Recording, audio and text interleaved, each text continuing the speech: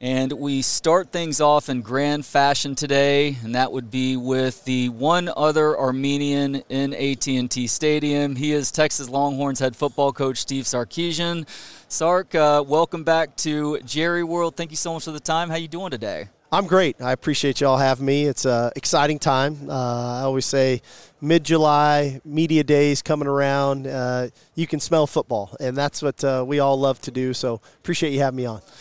It's my pleasure. We're a little bit more than a month away from the season right now. I know you've been very optimistic about things all offseason. Your roster's in a really good shape. You guys went through spring ball okay. I mean, are you still feeling that sense of optimism that y'all are going to be able to accomplish some really fun and exciting things for this program this season? Yeah, I am. I think ultimately we've got great leadership on this team, and I think this whole thing started in January with the approach that our players have had, and I want to commend them because we talk a lot about our culture, we talk a lot about kind of the trajectory of the program. None of that would happen without the intent that our players are coming with every day they walk in the building, and I'm proud of them. I'm proud of our coaches for instilling them in that and continuing to give them a platform to make that happen. But we've got great balance of returning players with a lot of experience, with an influx of 30 new players, 5 transfers, 25 high school kids, and an opportunity now going into year 3 where it doesn't feel new. It feels like this is exactly what we're supposed to be doing at this time, and I really believe our players are on a mission right now to go capture a championship. We've got to go do that, right? We've got to put that on the field, but I have utmost confidence in them that we're in position to go do that. College football is in such a fascinating place right now. You just mentioned all the roster turnover, and that's happening across the country. And a lot of that has to do with NIL, which most of us are happy that these kids are able to make a little bit of money for their name, image, and likeness while playing the sport that they hopefully love. But at the same time, it seems unsustainable that we see this much roster turnover. And for you guys, you are not just having to recruit these kids until they step foot on campus. I mean, it's a 24/7 process for you now to make sure that these guys don't have wandering eyes during the offseason, during the season as well, because it's so easy to go from one school to another. Do you see an obvious element that needs to be implemented to maybe slow this down and just subdue the craziness just a little bit? Well, I think there's a lot to unpack in that, right? Because first and foremost, I think this. We don't worry about our players leaving.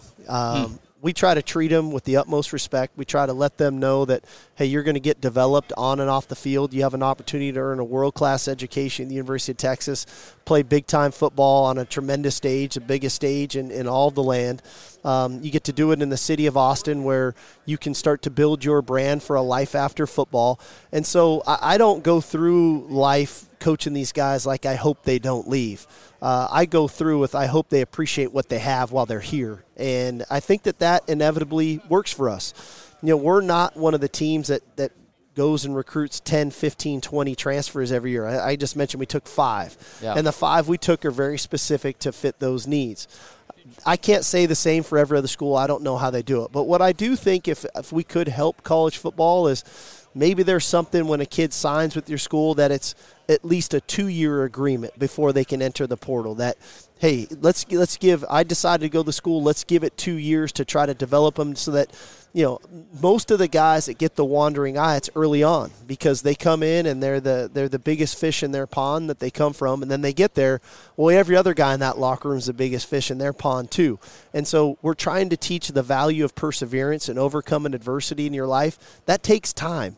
And so I think that would be helpful unless you have a coaching change or something of the sort. But, hey, I'm not here to try to make rules for the NCAA and college football. I'm here to coach our football team. These are the rules that are in place, and it's our job to try to work within those rules to field the best team that we can. So I'm in complete agreement with you that contracts make a lot of sense, but in order to do that, these kids may have to be considered employees of the university, and I think that's one of the big hang-ups right now because the NCAA especially and some of these schools are trying to keep that from happening. Do you think that's just inevitable at some point? I don't know. Like I said, man, my bandwidth of what I'm capable of holding on to and working with on a daily basis is only so much. And there's a lot of really smart people in rooms right now trying to figure all this stuff out. Like I said, my job is to try to figure out what are the rules, Okay, and then how do we maximize the opportunities within those rules to field the best football team for the University of Texas? These are the rules that we have right now, and as I say all the time, you got to adapt or die, and we've had to adapt to these rules, and I think that we've done a good job of that. I don't know where this whole thing's going to head. I hope when we look back at this era of college football, 10, 15, 20, 30 years from now, we look back and say, that was a great era for college football because it changed where things are headed. What that change exactly ends up being, I don't think anybody knows yet. I don't know if you are a student of stoicism, but you definitely have a stoic nature about you, and I really appreciate that, including the resilience and adaptability belief. I know you've talked about the dinosaurs didn't adapt, and unfortunately they died. I feel like the meteors had a little bit to do with that, though, you know? Well, somebody survived that time. So bacteria survived. You got to be the bacteria in that scenario and not the dinosaurs. You never know. Well, he is Texas Longhorns head football coach Steve Sarkisian. Nice enough to join me for a few minutes. We'll have to get into the Armenian side of things next time. Coach, thank you so much for the time today. All righty. Thank you. Anytime.